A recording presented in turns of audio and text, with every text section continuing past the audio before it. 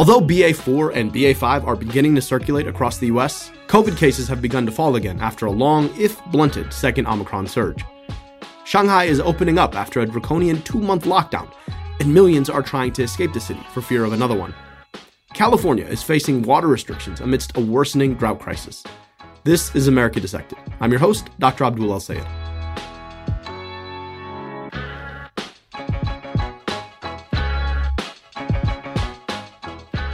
It's June, which means it's Pride Month. For millions of LGBTQ Americans and allies, Pride Month is a moment of celebration and a moment of commemoration. It's a moment to reflect on how far the community has come. Don't forget that only a few short decades ago, the idea of LGBTQ equality was openly scorned. And while progress has been made, much of that progress has only come very recently. Now to that historic Supreme Court decision legalizing same-sex marriage across the land. The historic ruling struck down the bans on same-sex marriage still in effect in 14 states, all of them in the South and the Midwest. The right of same-sex couples to marry was only enshrined into law by a Supreme Court decision in the case Obergefell v. Hodges. But the fight for LGBTQ equality goes back way further. Throughout the month of June, major cities around the country will have pride parades, where LGBTQ Americans and their allies will march in a show of solidarity and, well, pride. But the first Pride Parade wasn't a parade at all. It was an uprising. See, New York City police had raided the Stonewall Inn, a popular gay bar in Greenwich Village in Manhattan, in the early morning hours of June 28, 1969. The community had had enough. For the next several nights, they organized protests across Greenwich Village, eventually forming activist organizations demanding the right to live freely. The movement birthed 3 gay liberation newspapers, and the next year, there were gay pride parades commemorating Stonewall in LA, San Francisco, Chicago, and New York, and there have been across the country ever since. The Stonewall uprisers were responding to a set of laws that simply criminalized their existence, just for being them. They were demanding the right to live freely as LGBTQ people, not to be harassed, and to have equal access to civic institutions, like legal marriage, independent of who they loved or how they identified. The activism birthed at Stonewall saved lives. When HIV hit the gay community in the late 80s, the scientific and medical establishments largely ignored the disease. After all, it was seen to be a disease of gay men, a marginalized community. Standing on the shoulders of giants, the community built ACT UP, founded in New York in 1987, specifically to confront the medical establishment using tactics designed to both confront and make news. More on that in a future episode. Because of these nascent movements for LGBTQ rights and equality, most of us alive today have watched the tide turn toward equality. Not only have we watched the end of Don't Ask, Don't Tell and marriage equality, but we've seen a broad change in culture on these issues. In 2004, just 18 years ago, 60% of Americans opposed marriage equality. Today, 61% of Americans support it. And while that is progress, as is so often the case, it can come 2 steps forward and 1 step back. Over the past several years, we've seen a slate of anti-LGBTQ policies proposed across the country. Since 2018, nearly 670 have been proposed according to the ACLU. 2022 has seen the biggest spike of all. In this year alone, not even halfway through, we've seen 238 bills proposed, specifically targeting LGBTQ people. That's more than the 191 proposed last year. The vast majority of them target trans people, restricting access to everything from healthcare to bathrooms to school sports. You probably already heard about this one. Florida's controversial legislation passing, now sent to the governor there tonight. It's called the Parental Rights in Education Bill. Critics call it the Don't Say Gay Bill. Florida's governor, Ron DeSantis, signed the Don't Say Gay Bill into law at the end of March. The law reads, and I quote, "Classroom instruction by school personnel or third parties on sexual orientation or gender identity may not occur in kindergarten through grade 3 or in a manner that is not age-appropriate or developmentally appropriate for students in accordance with state standards." Though it bans public school teachers from holding classroom discussions about sexual orientation and gender identity, the legislation is intentionally intended to be open-ended. And the enforcement is insidious, allowing parents to sue school districts, leaving it open to the strictest interpretation of the most extreme parents at a school. Not to be outdone, Texas Governor Greg Abbott issued an executive order that orders members of the general public to report parents of transgender minors who appear to be receiving gender-affirming care. It has rarely been more grim. Policies targeting LGBTQ young people, deliberately designed to exclude and to marginalize people at their most vulnerable moments, are having a profound impact on mental health. A survey by the Trevor Project, an organization focused on suicide prevention and crisis intervention among LGBTQ youth, found that 42% of all LGBTQ young people And more than half of trans and non-binary young people had seriously contemplated suicide. More than half. 2 out of 3 specifically said that anti-LGBTQ legislation affected their mental health. And for good reason. These kinds of bills fundamentally alter the very foundation of a young person's life. Whether or not you can confide in a trusted teacher or counselor, whether or not you and your parents can safely make a decision regarding gender-affirming healthcare. These are foundational. And those foundations are deliberately being targeted by homophobic lawmakers, all to play to their base. I wanted to get a deeper understanding of the impact of these laws in this moment of backsliding on LGBTQ equality on the mental health of young people from this community. Heather Zadie is a mental health provider specializing in care for LGBTQ folks. She joined me to talk about these bigoted laws, their impacts on LGBTQ mental health, and what allies can do to support them. Here's Heather Zadie. Okay, can you introduce yourself for the tape? Sure. My name is Heather Zadie, and I'm a clinical social worker from Brooklyn, New York. Great. And I'd love to hear a little bit about your practice. What kinds of patients do you see, and what are your goals with your patients, or what kind of goals do your patients come to you around? Sure. So I've been working in Brooklyn for 10 years, just a little over 10 years. And I have a couple of specializations. One is working within the LGBTQ plus community, and that's been a passion of mine since I began my practice. And another is working with dialectical behavioral therapy, or DBT, which is a form of therapy that was created in 1995 by Dr. Marsha Linehan. It's really wonderful, and it treats a variety of issues. So really anyone is welcome in my practice. I like working with individuals and couples. But again, my main focus and passion is working with the LGBT plus community. And some goals for my practice are working with young people, youth and teens that are recently coming out, or also recently getting gender affirming treatment, and helping them through that often difficult process. I'd love to zoom in, given the subject of our conversation today, on some of the unique challenges that members of the LGBT community face in terms of mental health. And, obviously when we think about mental health, the first word is mental. And so we think it's kind of in your head, but really so much of what happens in your head happens outside of you and the circumstances in which you are living, the opportunities that you face or you don't have, the challenges that are in your way, the ways that people interact with you as a function of who you are in society and the way that people think about you. And also so much of that is shaped by the norms and the laws and the policies of a particular community. I wanted to ask you about the role that stigma and acceptance play in the mental health of LGBT folk. Yeah, absolutely. And before I get into that, I'm just going to give some information. So LGBT individuals, particularly youth and teens, are a vulnerable population because of high instances of mental health issues within the community. And this increases tremendously with young people of color and intersecting oppressions.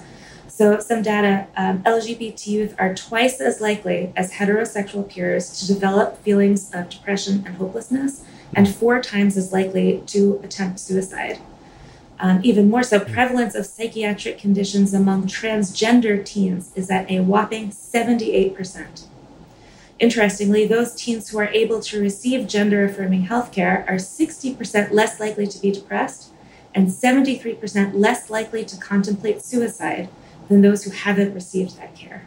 So when we see teenagers getting the treatment that they need and deserve, those numbers decrease tremendously. And that's really a huge number. And when we're talking about suicidal ideation and attempts and completion, this is truly a life or death issue. True, yeah. So we talked about, you mentioned stigma and how that can play a part in mental health. And of course, some mental health issues come internally from, in mental health, imbalances. But I think for the majority of LGBT teenagers, stigma plays a huge role in this. Social stigma contributes to things like isolation, rejection, and fear of seeking treatment or support or help from that isolation and rejection. Rejection and marginalization make you feel for their physical, social, and emotional safety. And that, in turn, of course, prevents people from thriving. Social stigma is, of course, a major catalyst to the laws that are currently being enacted and often passed limiting the rights of LGBT plus youth and their families. This includes laws that prevent people from using the bathroom that corresponds to their gender identity. And one study says that college students who are denied gender-appropriate facilities are 45% more likely to attempt suicide. So this stigma and marginalization, in turn, is creating, like I said, tremendous numbers of depression, suicide attempt, and suicide completion. We'll be back with more with Heather Zadie after this break.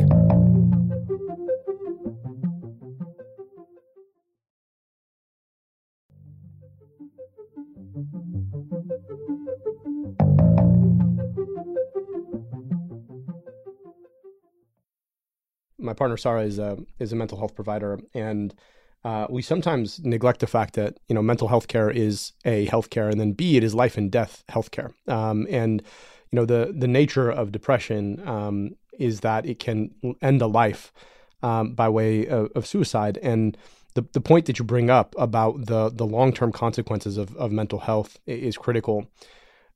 When it comes to stigma and acceptance, one of the important aspects of the ways that people get stigmatized is it's not just that you're not accepted, it's that you're actively told that you don't belong. And that comes in the form of bullying, which can be extremely traumatic for folks, particularly when it's chronic and it lasts in a place that you can't leave, right? And if you're being bullied at school, for example, you can't just not go to school as a function of it. And then with the advent of social media, that bullying doesn't just end when you leave a particular space. It continues in the online space from there.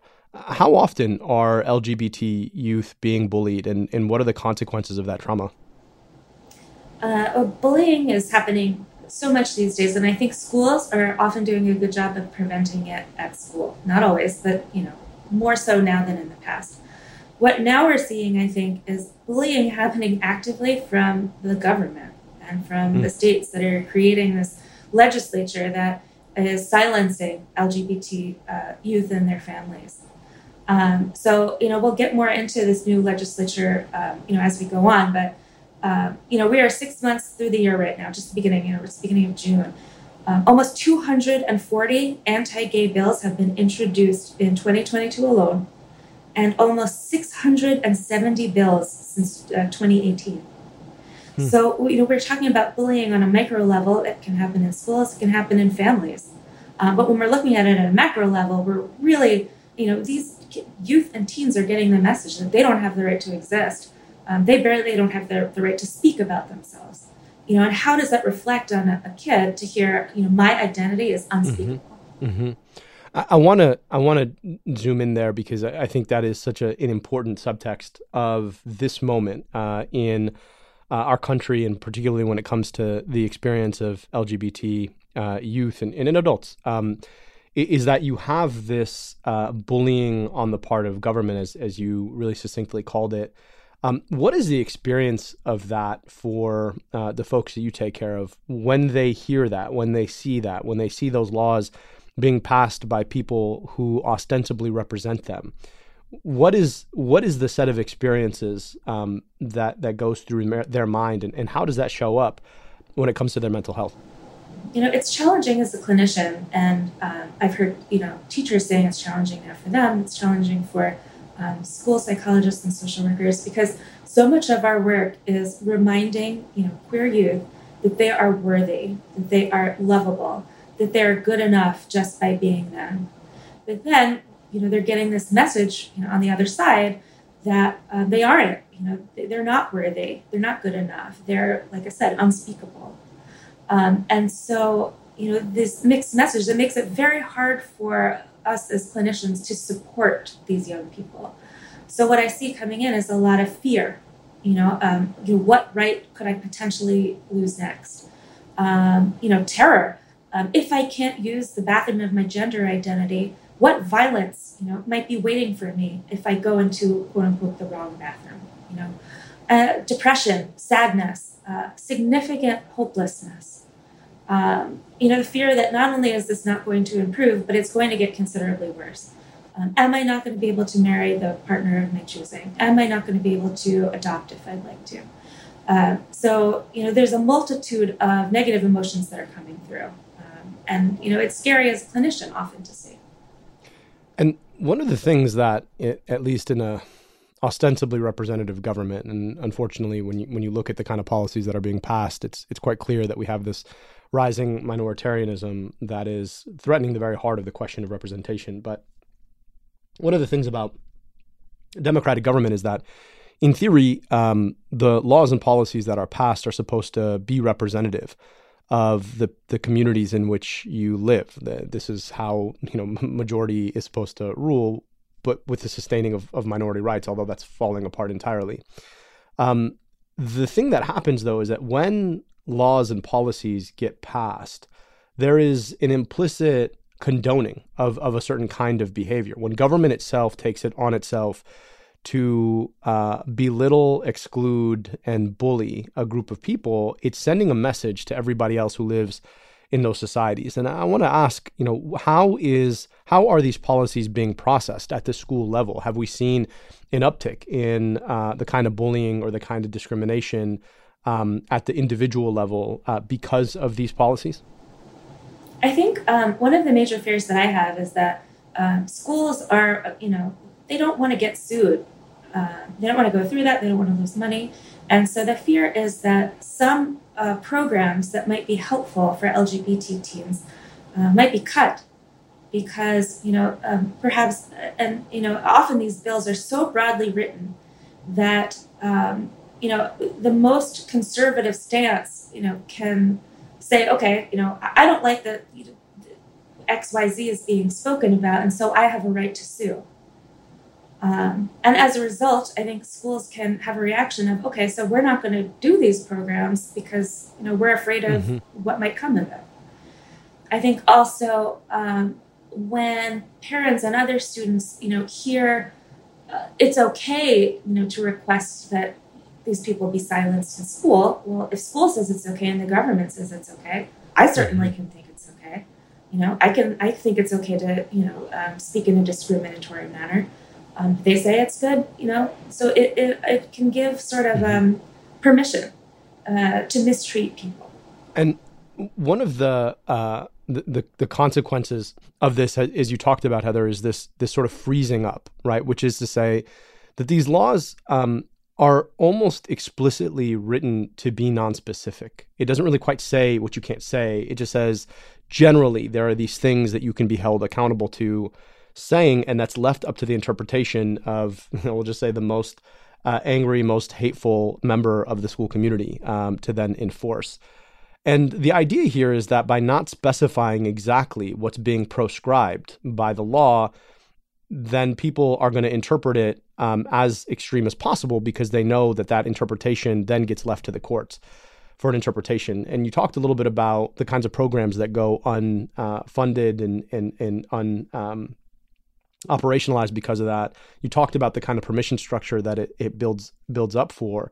But what have we heard from LGBT teachers or administrators in schools that are being targeted, like the situation in Florida with the Don't Say Gay law that was recently signed into law by DeSantis? Well, I think there are so many teachers and administrators that I know that would really like to speak out, but Florida has sort of created a gag order where they're unable to, and people are afraid for their jobs. And I think one of the really sad things about this is that for many LGBT plus teens, the first supporters that they have is people at school. So teachers, other students perhaps, guidance counselors. And when this school staff is silenced from A, actively supporting them, and B, speaking out against things that don't support them, we're losing a tremendous support within the community. So I think that, people who work in Florida schools are trying to do the best that they can, but unfortunately, this law has this detrimental effect of quieting the classroom and also quieting them from speaking out outside of the classroom. Mm-hmm. And, we think of this as a law that was passed in Florida, right? But the reverberations are way bigger than just one state. in the community that you treat, has this come up with your patients? Yeah, I mean, so I think that the bill in Florida got a tremendous amount of press. And so people are mostly speaking about that. But if I may for a second, I'd like to just go through some other laws that have,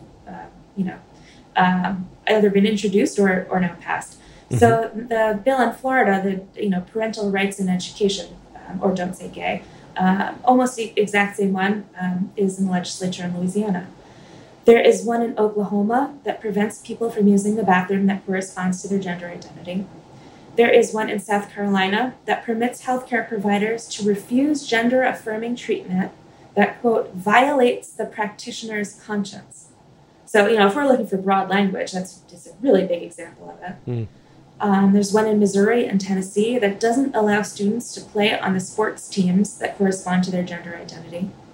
Another in one in Alabama that was signed by the governor last month, stating that, quote, all practices to alter or affirm a minor's sexual identity or perception not be withheld from parents. And this is extremely dangerous.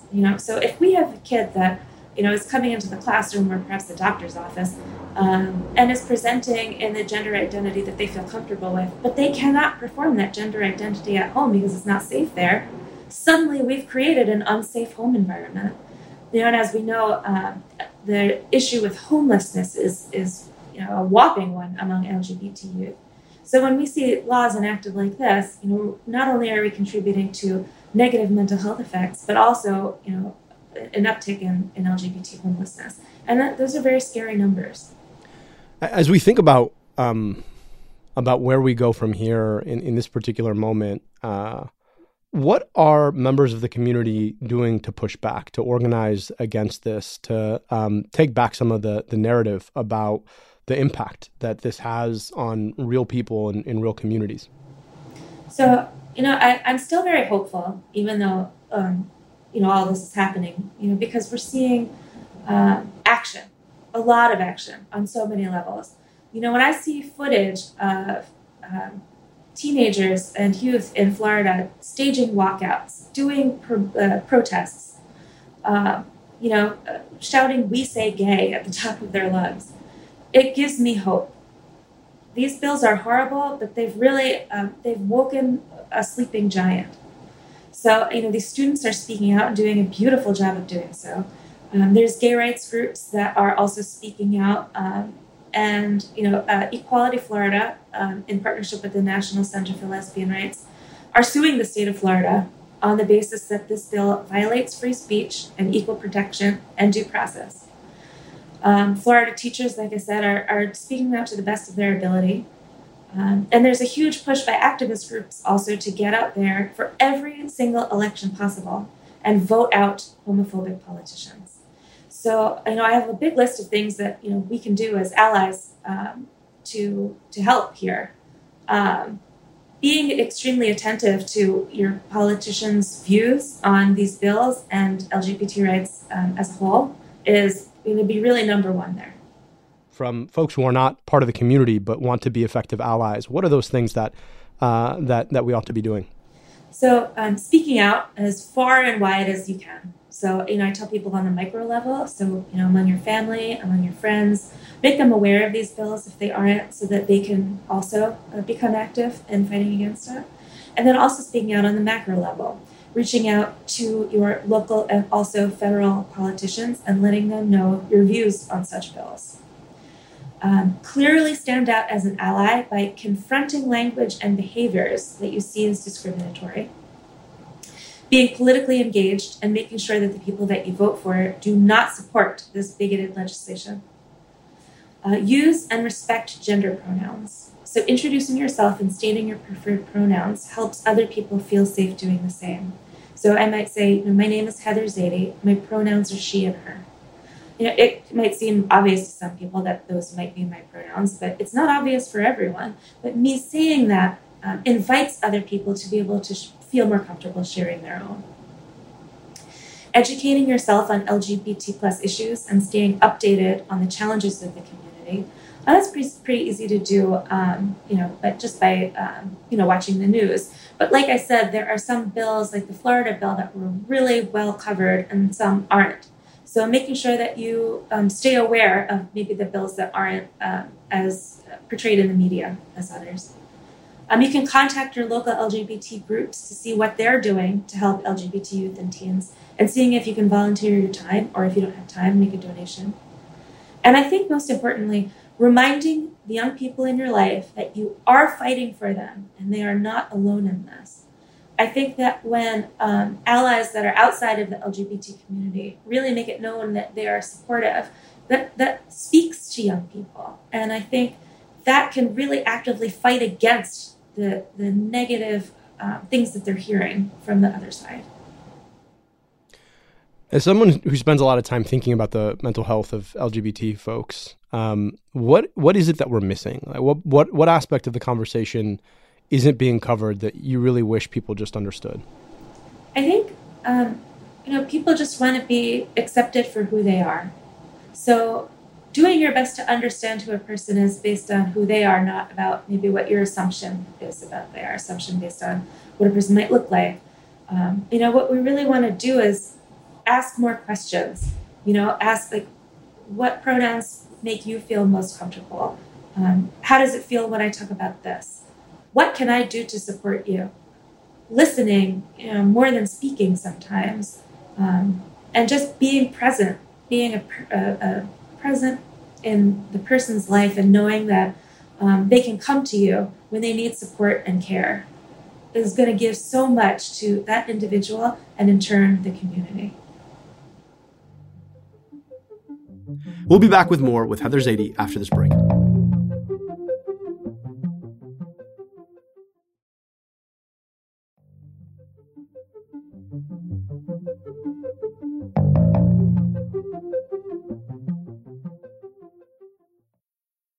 If you could sit down with Ron DeSantis or any legislator or governor who's trying to advance these kinds of laws, what would you share with them? Boy, what I wouldn't give to sit down with Ron DeSantis. So there's a few things I would say. Number one, talking about LGBT people and communities and identities does not turn a person gay. Number two, it's never too early to talk about these identities. There is one study that says that 40% of gay men knew that they were gay before the age of 10. So when DeSantis says it's not, quote unquote, age appropriate between kindergarten and third grade, I say wrong. That's not true. Some of my patients have known that they were gay or trans by the age of 5. And that this culture of silence, you're doing the exact opposite of what you want to do. Because what's really happening is the whole world is talking about, this case and how wrong it is. So while you might be attempting to silence the classroom, you have so many people now speaking out against you, Governor DeSantis, and also this bill. So your attempt at silence is a massive failure. And then, we're in June, which is Pride Month, and this is a moment where you think about the history of anti-LGBT repression and the way that the community rose up against that. And as a student of the HIV/AIDS movement, it was a disease that was largely neglected because it was seen as a disease of gay men, and it was a movement of gay folks who stood up and said, not only are you going to accept us, but you are going to take this disease seriously. You're going to invest time, energy, and funds to understand it and to provide treatment. And, in so many ways, it's not just the folks who have HIV in America that have benefited from that, but really it's the global HIV community that has benefited from that. In this moment, as you reflect on where we are and where the struggle for equality and freedom are, what gives you hope in this moment? So, looking at the trajectory of gay rights in this country, and how we've moved forward. Looking at the activists of the past, the Marsha P. Johnsons, the Edie Windsors, the fight that they had to go through in order to get us where we are, knowing that now it's our turn to fight, to keep moving forward for our young people. I once heard Barack Obama speak, and he said, when you get scared, look at the trajectory of this country. How things have improved. And yes, things have slowed down. Sometimes we've gone backwards. But when we look at where we started versus where we are now, I have a lot of hope for where we're going. And especially when I see the activism of the youth in our country today, I have a lot of hope for the future, that things are going to continue to improve. Well, Heather, we really deeply appreciate you taking the time to sit down with us, to teach us, to share your experiences, and to talk to us about where we are, where we've been, and where we're headed. That was Heather Zaidi. She is a mental health practitioner in Brooklyn, New York, and she joined us to talk a bit about the effects of anti-LGBT stigma and bullying, and what we can do to face it on and overcome it. We really appreciate your time and your work and your activism. Thank you. Thank you so much for having me. It's really great to be here. As usual, here's what I'm watching right now.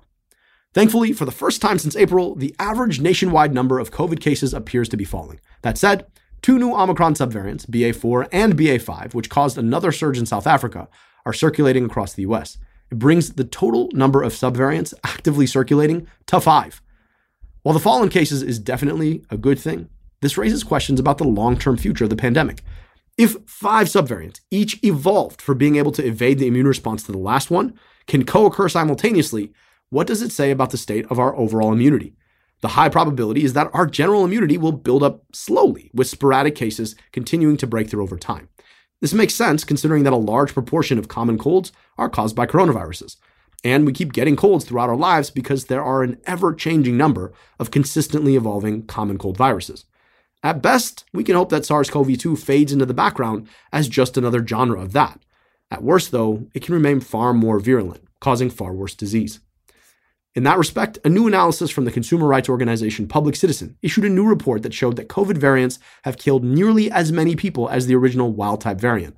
And remember, most of the variants occurred after we had learned far more about how to prevent infections, how to care for COVID-infected patients, and we developed vaccines. So far from fading, COVID variants remain dangerous. Just last week, social media was abuzz with videos of Shanghai residents breaking out of their quarantines after nearly 2 months effectively in captivity, the consequence of China's zero-COVID policies. Since, Shanghai residents have struggled to leave the city for fear of yet another lockdown. The train stations are packed, and some are making treks to less crowded places by foot. And if you live in Southern California, like most of my Crooked Media colleagues, you're now living under water restrictions to address the state's worsening drought. According to the U.S. Drought Monitor, more than 97% of the state is under severe drought right now. The restrictions right now focus on limiting the watering of lawns, but authorities have also advised against baths and long showers. Now, why am I covering this? Because it's a reminder of the impact of climate change on human welfare. Sure, a brown lawn may not be a big deal, but when your waterways are at 20% capacity, the downstream, no pun intended, implications could be. That's it for today. One more thing before I go, I've got a special announcement. I've got a new YouTube channel I need you to check out. I break down the issues of the day in 5 to 10 minute explainers. If you like my monologues at the top of the show, you'll love this channel.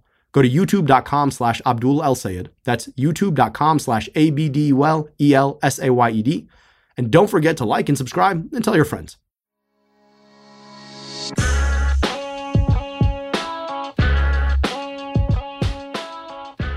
America Dissected is a product of Crooked Media. Our producer is Austin Fisher. Our associate producer is Tara Terpstra. Veronica Simonetti mixes and masters the show. Production support from Ari Schwartz, and the theme song is by Taka Asuzawa and Alex Uguiera. Our executive producers are Sarah Geismer, Sandy Gerard, Michael Martinez, and me, Dr. Abdul El Sayed, your host. Thanks for listening.